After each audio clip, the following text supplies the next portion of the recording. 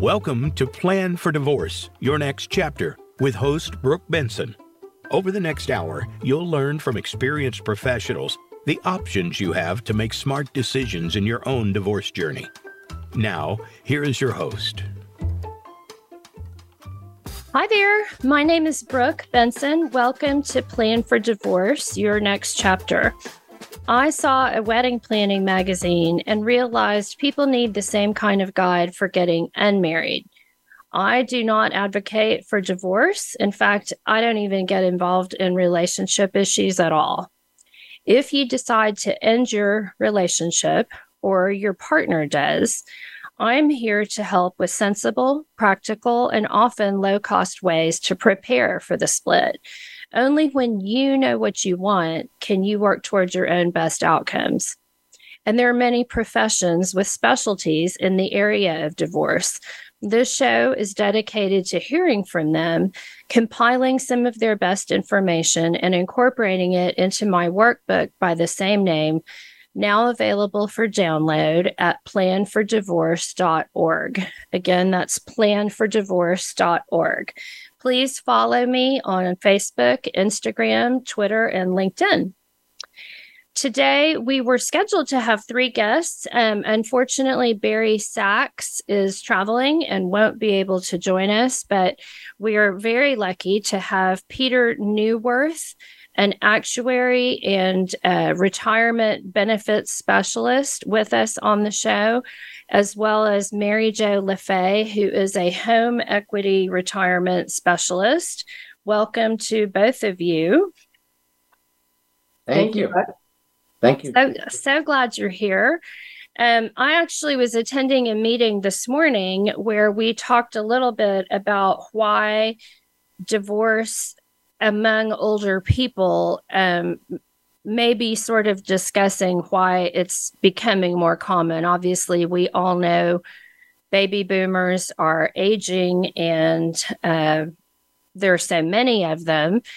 And I think with the change in women in the workforce, a lot of women who are self-sufficient probably also is a contributing factor in the idea that, typically, historically, couples kind of had to stay together, whether it was, to cover all the farm work or maybe because the woman had not been working outside the home and it really was beneficial to her to stay in the relationship. And that's not to say that, men don't also initiate divorce. So I would like to spend this hour talking about considerations unique to older divorcing people. And we know that just in any divorce, the division of assets is always a critical part of dismantling the union. Each person wants to feel like they're getting, at least what they brought to the table, and often, whatever they contributed during the marriage, some sort of representative number that, that they feel like they're being made whole in the process of dividing community property or joint assets. So first of all, let's talk a little bit about what those assets might be for a couple who, let's just say for the sake of the show, is past their earning years and they are, retired and working with different buckets that are available to them in their situation specifically. So, Pete, if you would kind of give us an overview of what typically those buckets contain, and then we'll get into the details of how they would be divided. Sure. Well, thanks so much, Brooke. And I'm really thrilled to be here to talk about this very, very important topic. I guess the first thing I would say is it's not just assets, it's future streams of income, because particularly when older couples divorce, what's important is not just how are we going to split up the assets we've accumulated, but also how are we each going to preserve an income stream? And some of those income streams are already there via annuities or pensions that might be in payment or otherwise. But it's again, it's not just an asset split process. It's also an income derivation. But to answer your question, and I'm going to kick it back over to Mary Jo, because she knows much more about real estate than I do. But real estate and retirement benefits of some sort, whether they be 401k plans, IRAs, account-based ones, or pensions, maybe public, maybe somebody worked for a public employer, so it might be a public plan, and there's Social Security. So those are really the major assets that I think most, and also potentially life insurance and so forth. But real estate, retirement benefits are really, and those retirement benefits either being an income or an account based are the same. But Mary Jo, maybe you have some thoughts about the real estate side of things, because it's not just the house, right? Right. Well, there's the primary residence, which when you get into retirement can be hard to extract money from, because if you're looking at conventional lending, you have to qualify. After the financial crisis, the government decided that people should have to show that they have income to repay a loan before they can get a loan. So that was a big shift from equity-based lending to income-based lending. And so in retirement, if they're cutting back or they've been laid off later, in their career and not able to get reemployed, then getting a refinance cash out to buy out the departing spouse can be very difficult. And HELOCs now, home equity lines of credit, are probably more difficult than they've ever been. So it doesn't leave a lot of options. There's the reverse mortgage, if it will give you enough. It typically will loan someone around half of their home value. So depending on the amount of debt they have on that at the time, that's sometimes a solution. And so, getting that word out is important, especially for attorneys and advisors.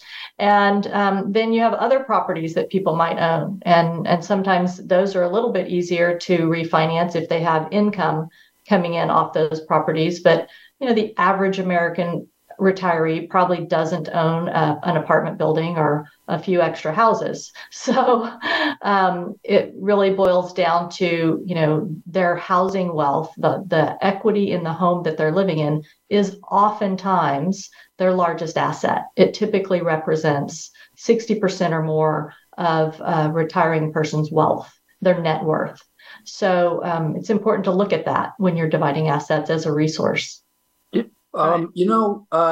But Mary Jo, you actually made a point that if I could expand on a little bit before you jump back in, Brooke, is that there's often a big mortgage and people owe. So when older people get divorced, it's not just the assets or even their income streams they have to think about dividing, but also the liabilities, because as a couple, you probably owe a whole bunch, whether it's a mortgage or a car loan or student loans or something else.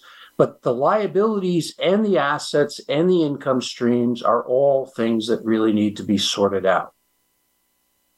Right. And I love that you brought up in your very first time to talk that the income stream is something that has to be considered based on what those assets are. So let's talk a little bit specifically about 401k plans. As a divorce lending specialist, I have people, debating about whether to do a quadro, which I know you can explain in probably more detail than I'm able to, but basically the vehicle to split retirement funds. So why is it, number one, so hard to do that? And number two, why do you sort of advise against using a quadro? Okay, well, let me back up and talk about what is a quadro. I mean, the quadro is a qualified domestic relations order, and that is the only way the government allows you to provide pension or provide benefits from a qualified retirement plan, a 401k or a pension or any pension, a retirement benefit that's in a qualified trust getting tax sheltered. The only way to split that and provide those assets to somebody other than the individual who's actually earning the pension, who has the account, is through this quadro. And the government, and came in with ERISA, wanted to be very, very sure that assets set aside in trust are not used for anything other than the exclusive benefit of the people that are there, that participate. Well, quadro is an exception because what is allowed to happen is a qualified plan benefit gets split, and part of it goes to the participant, and part of it goes to his spouse, who's now going to be called an alternative.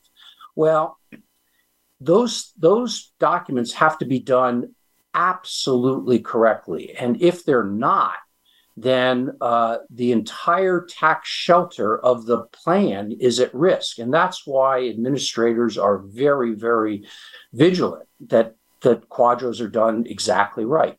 But more importantly, quadros are constrained. They cannot increase the liabilities of a plan that has been set up for the benefit of a bunch of employees.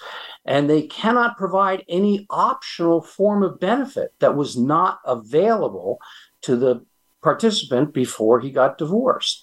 And those two factors create all kinds of problems. And I don't know if we have time to get into all of the complications around quadros, but quadros are the only way to split up a 401k or a pension plan directly.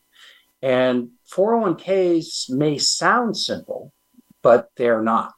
They sound, well, you just have an account balance and you split it in 50-50. Well, what if the marriage was shorter than the period over which the one of the spouses accumulated those accounts? How do you determine how much of that account was attributable to premarital service and how much to marital service?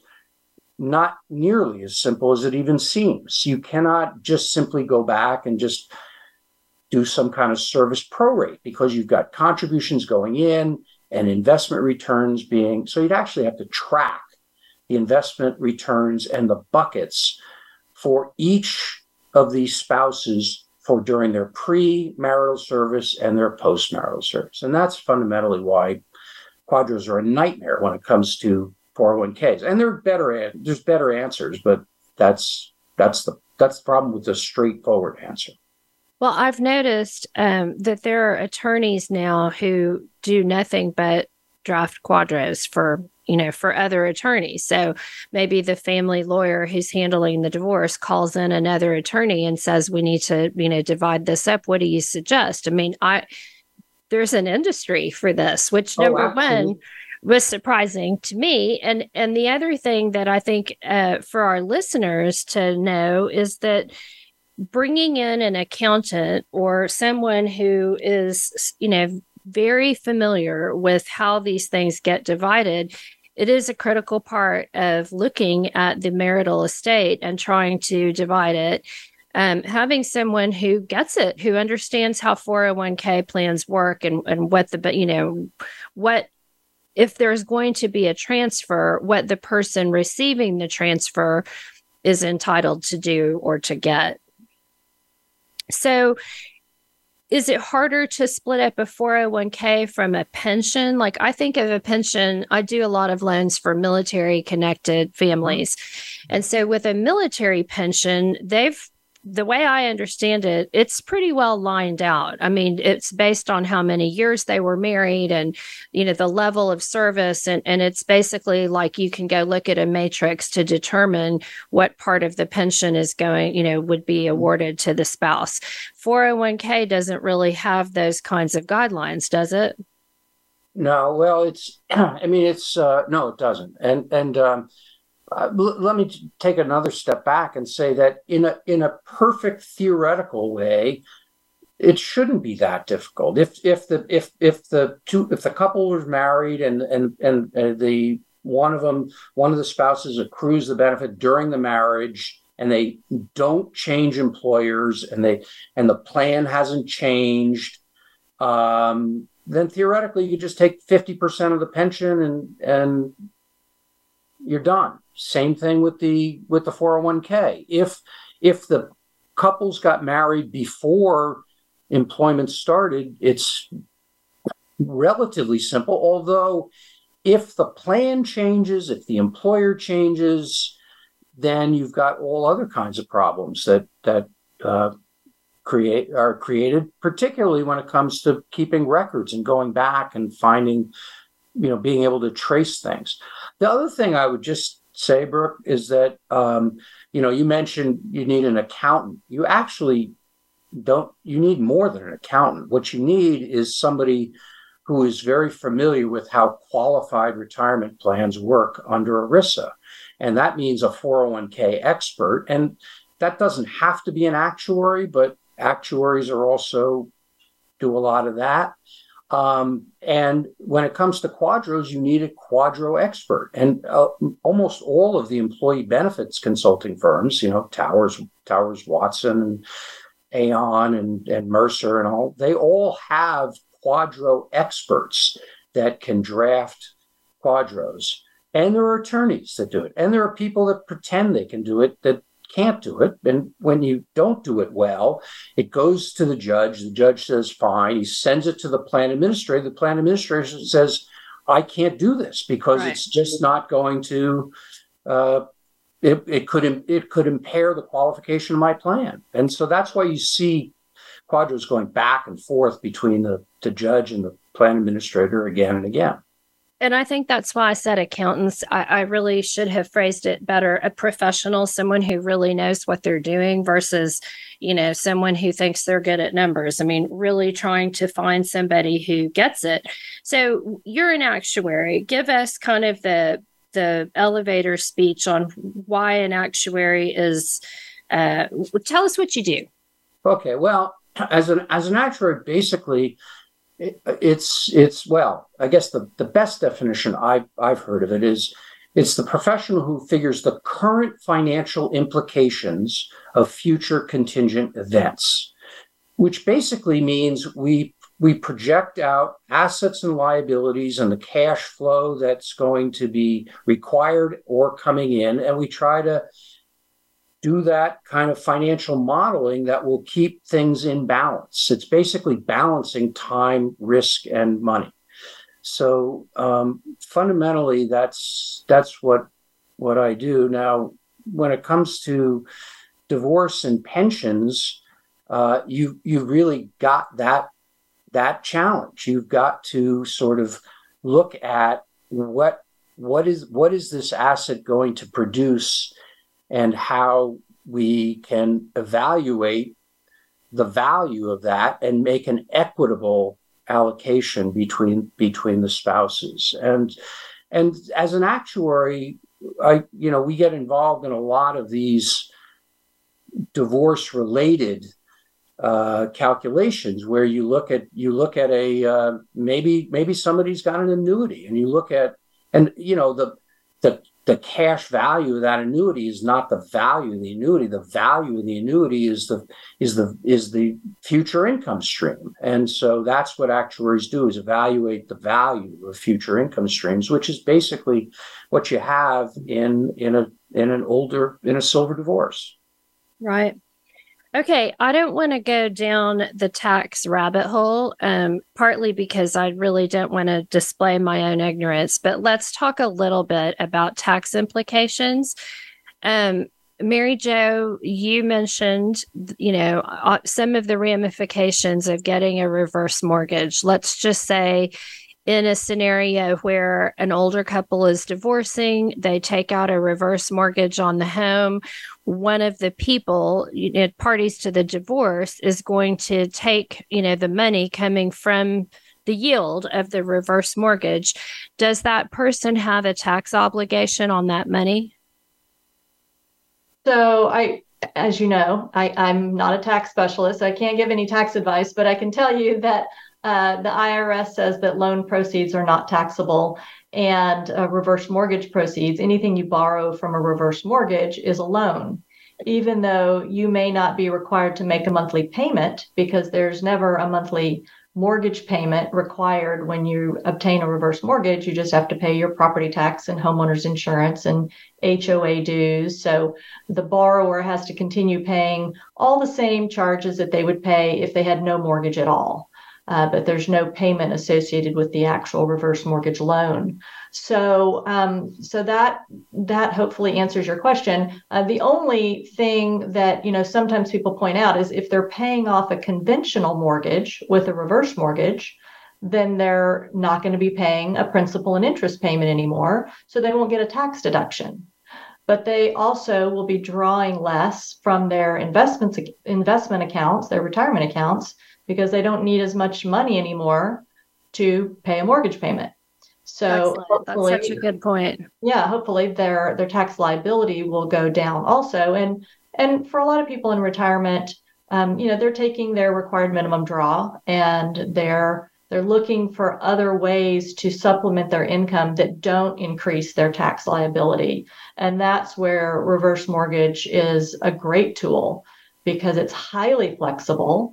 The variable rate reverse mortgage is a revolving line of credit, so you can borrow from it when the market's down, or anytime you need more than your required minimum draw, or if we're in a time of extreme volatility and the market's falling and you have to take your RMD, maybe you want to reinvest that at the low buy-in rate as the market's falling, and then take money to live on from your reverse mortgage credit line. So there are a lot of ways that you can use reverse mortgage as a buffer asset to buffer for market volatility, to control your cash flow, manage your cash flow in a way that's going to potentially increase the probability that your money will last your lifetime, that you won't be running out of money. That is such great information. And talk a little bit about, if there is a line of credit set up with the reverse mortgage, that appreciates over time, correct? I don't like to use the word appreciate, but it increases in borrowing power. So the best way I've found to explain it, because it's hard for people to imagine that their credit line, the amount available to them, is automatically increasing every single month, regardless of home value going up or down. So let's say a borrower starts out with a $400,000 credit line, and maybe they don't really need it right now. They're just setting it up for future because they know that one day they're going to need that. When the stock market has volatility, maybe they're going to want to draw from that instead. When they want a new roof, instead of pulling $30,000 out of their investment account and paying $10,000 in taxes to net the $20,000 to buy the new roof, they can just take it from their reverse mortgage credit line. So the best way I've found to explain the growth on the credit line, if it were interest, you'd be liable for taxes, right? Because interest income is taxable. But this is actually like, imagine if you have a credit card and you have a $10,000 limit, and then at the end of the year, Visa sends you a letter and says, we've just increased your limit to $12,000. So you didn't just make $2,000, you didn't earn it, it's not interest, but they've increased the amount available for you to borrow. And the beauty of the FHA insured reverse mortgage is that HUD's created this as a tool to kind of keep up with inflation and to reward people for living longer, because the older you get, the less time you're expected to live. So the more they can loan you, because they expect there'll be less years for interest to accrue.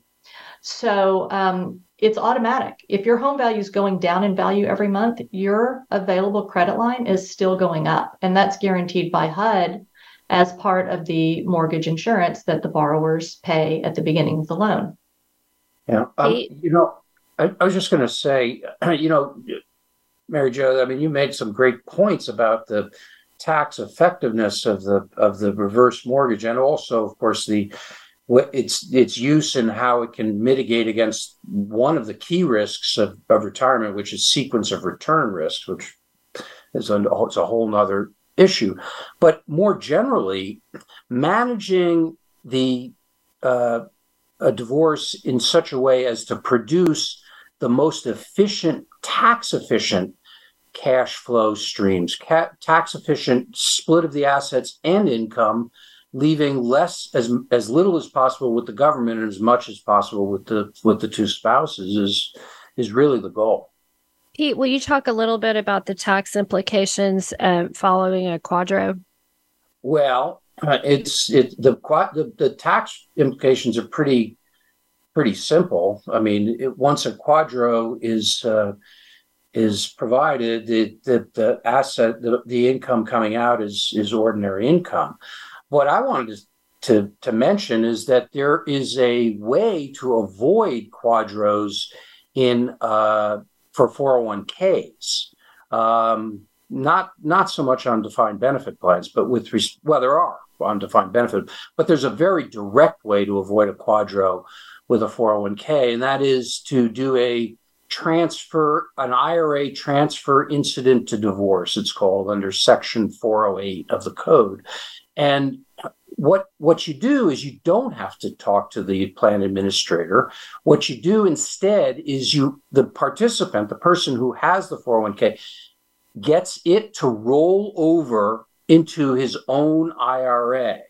And then you work out a deal with your the other spouse, and transfer some of your IRA to his or her IRA, a separate spousal IRA. And that avoids all taxation and it avoids all quadros, because the only entity that has to bless that transaction is the custodial trustee of the IRA, which is often the bank or an investment firm. So this is an approach that many divorcing couples aren't aware of. They don't use it, but it's very cost effective. So just to clarify, you're saying funds go from an employee's 401k to that person's IRA. Mm-hmm. And then from that person's IRA to their departing spouses, a direct transfer IRA to IRA. Yes. And so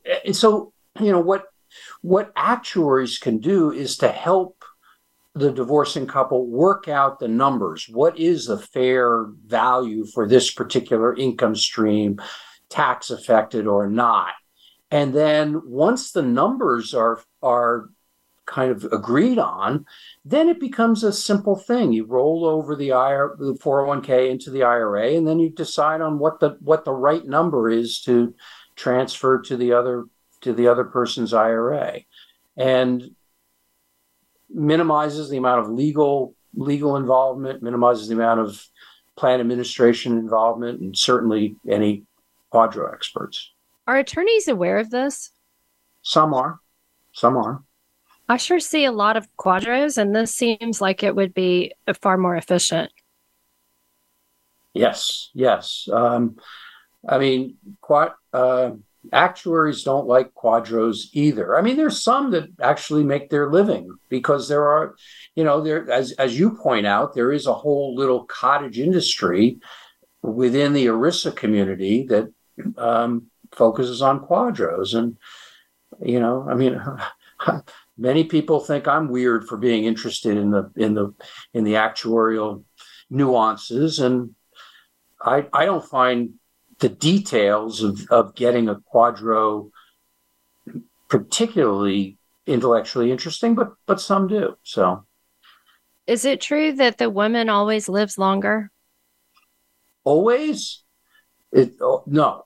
Statistically speaking, what do actuaries say about that? I actually have so many questions just offline for an actuary, things that I hear all the time. Is there an actual statistic about that? Absolutely. I mean, as a general rule, women have lower mortality and live longer than men, and they have for as long as actuaries have been keeping track, and they've always it's a matter of great debate because nobody knows why, really. I mean, and that's the thing about what we do as actuaries is we don't necessarily need to know why anything happens. It's just that it happens and it can be expected to happen again. So the answer to your question is yes.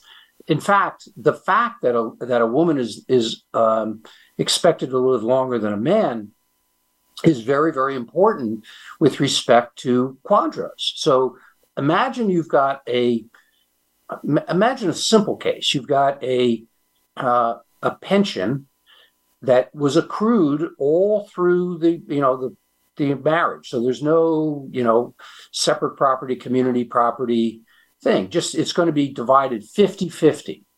Okay. Well, let's say that participant had already started taking benefits and is now receiving a life annuity. So here I am. I'm a pensioner. I'm getting $100 a month or $1,000 a month from my defined benefit pension plan, and I want to give 50% to my ex-wife. Well, I can't give 50%. Well, I can. 50%. A quadro can give my ex-wife 50%, but that's only payable as long as I live. You could not give her 50%, a 50% life annuity, just like the participant got, because that would be increasing the plan's liability because she's expected to live longer than me, and therefore the plan administrator is not allowed to do anything to any benefits that's going to increase plan liabilities. And therefore, that quadro would have to be drafted to provide the ex-spouse 50% but only as long as the participant lived, which of course is complicated and awkward and not the way you want it. Right. That kind of actually leads really well into, I wanted to bring up life insurance. Mm-hmm. A lot of couples have life insurance, and sometimes that, comes into play when you're dividing up things from, in a divorce. I know that frequently life insurance, the point of it would be to pay off a mortgage, if, just what I think of as a conventional mortgage. Mary Jo, do you find clients, first of all, can you use a life insurance policy to pay off a reverse mortgage? I guess that's the first question. Yes, you can use anything you want. And it's a great use of life insurance.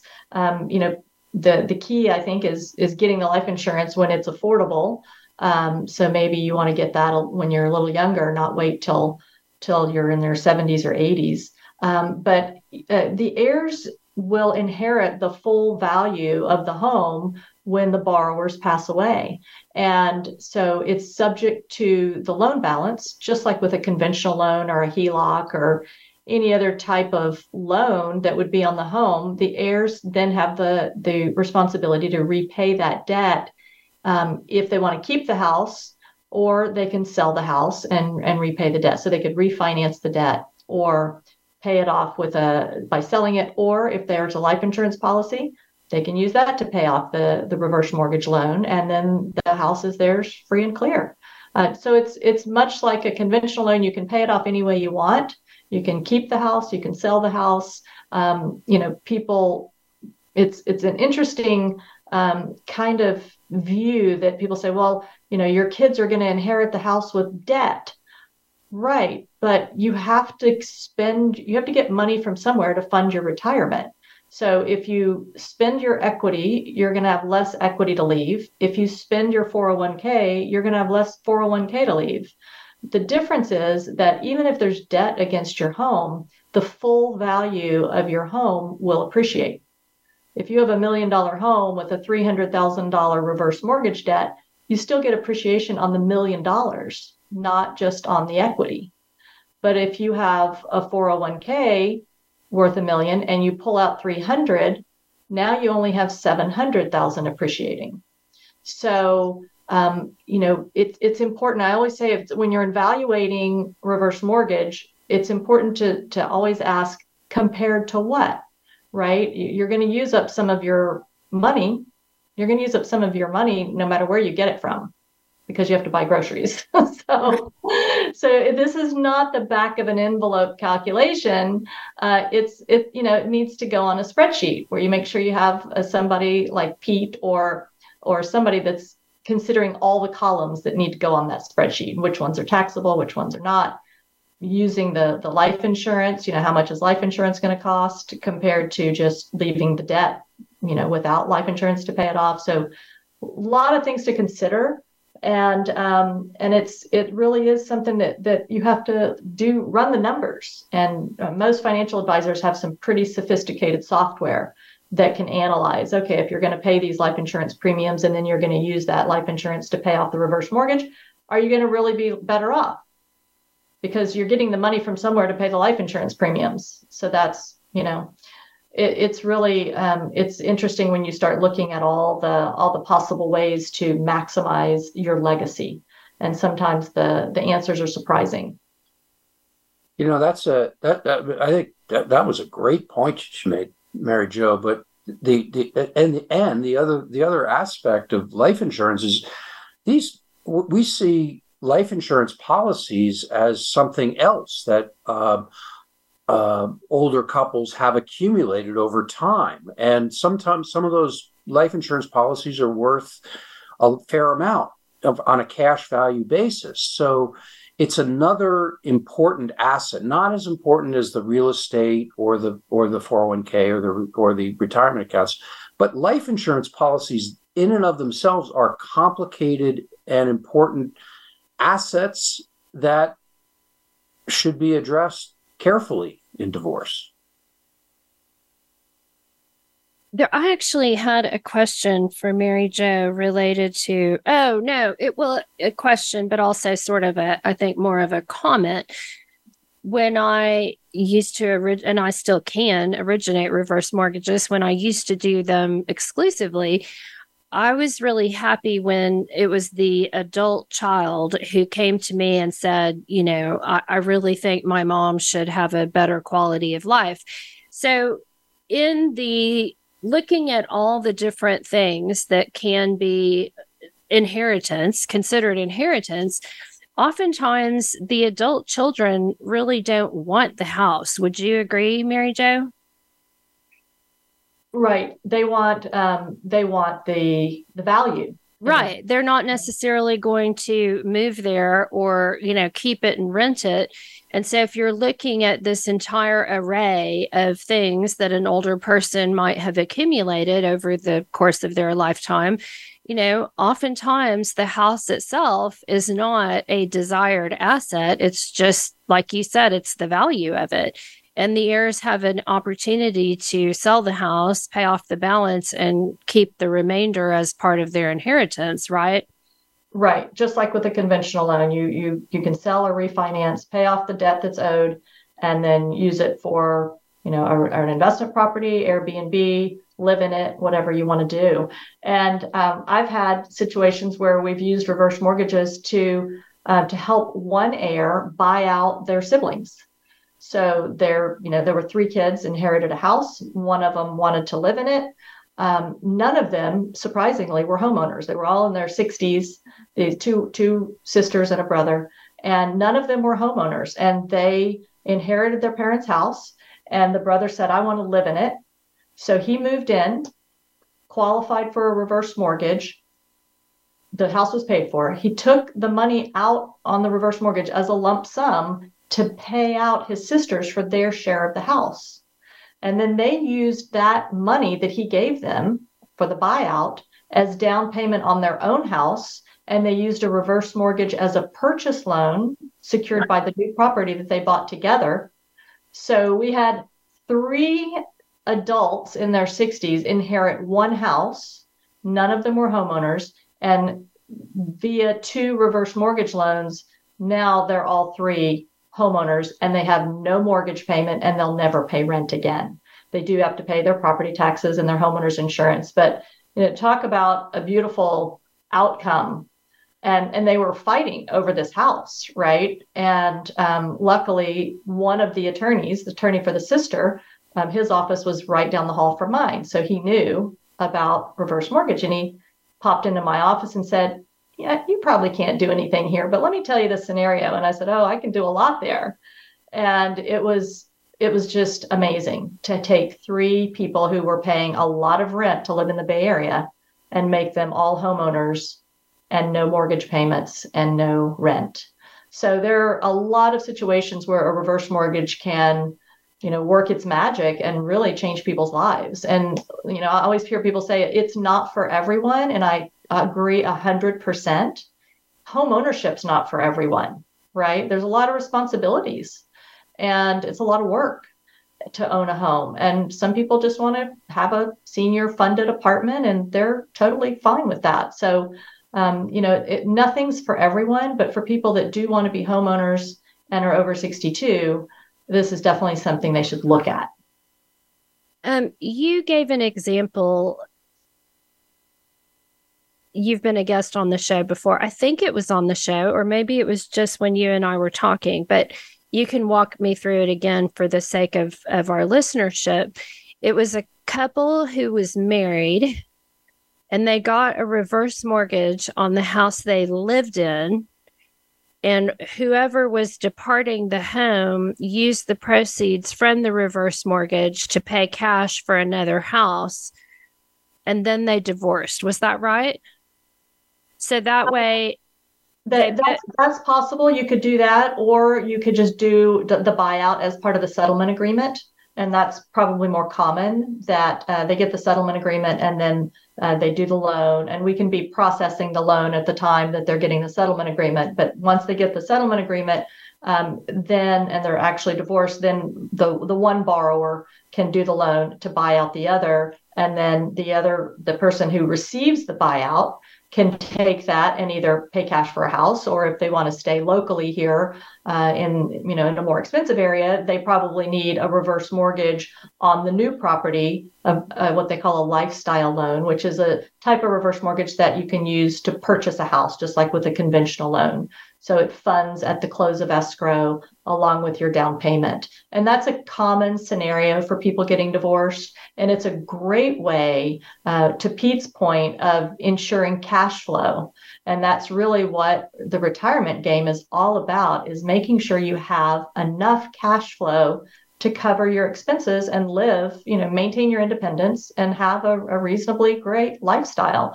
And one of the best ways to do that is to eliminate what's normally someone's largest monthly expense, which is housing. And so if you have 2 people who have used a reverse mortgage to solve their housing issue, then, they're just paying property tax and homeowners insurance and all the same things they'd pay if they had no debt. So you take 2 people who are kind of splitting the assets, and instead of adding liabilities of another housing expense, you're wiping out those liabilities for both of them. And that's a pretty good way to substantially increase the probability that their money will last their lifetime. Pete, do you agree with that? Oh, yeah, absolutely. She's Mary Jo's got some terrific techniques for that, to help people convert equity into income. And with a reverse mortgage, you were talking about how obviously people have to qualify to get, like your example was a home equity loan. If someone is getting divorced and maybe historically they would have looked at getting a home equity loan to fund the buyout to the other party. But with a reverse mortgage, you don't have to really qualify in terms of ability to repay. Can you elaborate on that, Mary Jo? Sure. Yeah, most people qualify based on their Social Security. So we have to show that they have enough ongoing income, which the loan proceeds can contribute to that income, to pay their property charges, which includes property taxes, homeowners insurance, homeowners association dues if they have an HOA, and then maintenance and utilities. And then in our area, you need about $500 left over per homeowner, per borrower, to pay for food, basically food and utilities. And so most people qualify based on Social Security. If they don't, we can use a drawdown of the loan proceeds to help them qualify. So it's pretty easy. We're not requiring a monthly loan payment, so they don't have to qualify for that. So that makes a big difference. And the other big issue is this never turns into a monthly mortgage payment. When you have a HELOC, there's the draw period, and then that ends. So if you're using it to live on, bam, one day it just stops. And now you have a monthly principal and interest payment. So during the draw period, you pay only interest with a HELOC, not with a reverse mortgage, and then you have to start repaying it. And those bank HELOCs right now are recasting as a 20-year principal and interest payment at 9 and 10%. Right. That's a big blow to a retiree who was paying interest only at 6%. Right. So we can pay those off with a reverse mortgage and wipe out that debt and potentially give them even more cash flow.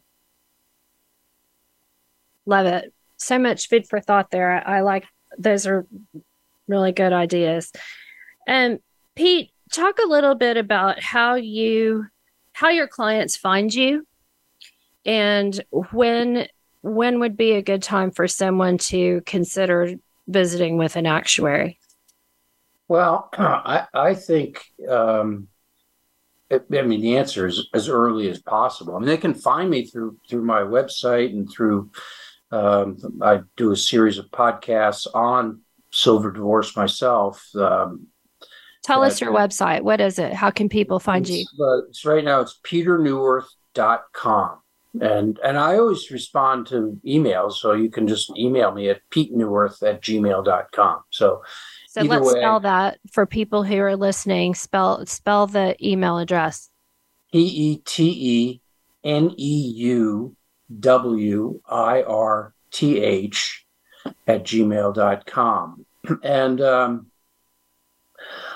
like I said, I think the earlier in the process that a divorcing couple can start to have a shared understanding of what their marital assets and potential income streams are, the better. Because I think a lot of what I've seen is a lot of divorcing couples go in with either or both, not really understanding what they have actuarially. Because again, by the time you get to 55, 60, 65, really what all of your assets are, what they can produce in terms of income, because you're going to spend your assets. You're in the decumulation phase of life, and you're spending down your assets, and therefore all what your assets are worth is what they can pay for in the future. So that's what I would say on that. And the earlier the better. I think as soon as they got it, if there's a financial planner that's involved, a CFP or even a CPA or a tax advisor, and you get a hint before you go to the barricades and start having dueling actuaries, which will end up with dueling forensic accountants and dueling tax attorneys and dueling actuaries, maybe. Just sort of get an understanding, and hopefully there's a deal to be made. So I'm a big believer in deal making rather than refereeing. Right. So for people listening across the country, it would be smart to talk to someone you trust, get some suggestions, just as you would for a divorce lawyer. You want to start to think about who would be on your team. This is a place where I would like to plug my book, Plan for Divorce. If you go to planfordivorce.org, you can download it. And it is designed to get these thought processes started. List out your assets, list out your debts, start thinking of what the critical parts are for you specifically to build the kind of life you want to see post-divorce. Mary Jo, talk a little bit about where people can find you. They can find me at maryjolafaye.com. That's M as in Mary, ARY, JOLA, F as in Frank, AYE.com. And also they can email me at info@maryjolafaye.com. Pete and Barry wasn't able to join us today because he's traveling to a conference, but they can also find us at our joint venture, which is Silver Divorce Consulting. And we're building out that site that's available. You can contact us on LinkedIn at Silver Divorce Consulting. And we will all three be checking those messages. And so any way you want to call me, email me. Are you licensed in every state? So I work for Mutual of Omaha Mortgage, and we are licensed in every state except for New York. And so I have colleagues across the country that I work with to get licensed, do loans in other states. I will help a lot of people downsize and move to other states. So that's a great area that we can help, where the average broker might not be able to help you help your client downsize and move to a different state. And Brooke, can I just make one 30-second pitch for this Silver Divorce Consulting venture that we're involved in? Because, what Mary Jo and Barry and I have realized is that taxes, real estate, and retirement plans are really the fundamental issues in a silver divorce. And without kind of understanding all three and how they interact and interrelate and can be part of a holistic solution, you're just not going to get it if you try to get, specialists here, specialists there, specialists here. But we have all three that integrate well and can put together a coherent strategy. So that's our value proposition. Fantastic information. I want to thank both of you for being here today. I know that you're both super busy and taking time out of your schedule to join me. I really appreciate it. For everyone listening, I'm going to be here next week, same time, same place. I look forward to bringing some more information on this important topic. And until then, have a great week. Thank you. Thanks for tuning in to Plan for Divorce, Your Next Chapter with host Brooke Benson. We hope today's episode has given you a new perspective on divorce and food for thought as you make some important decisions. Until we talk again, hang in there. You are not alone.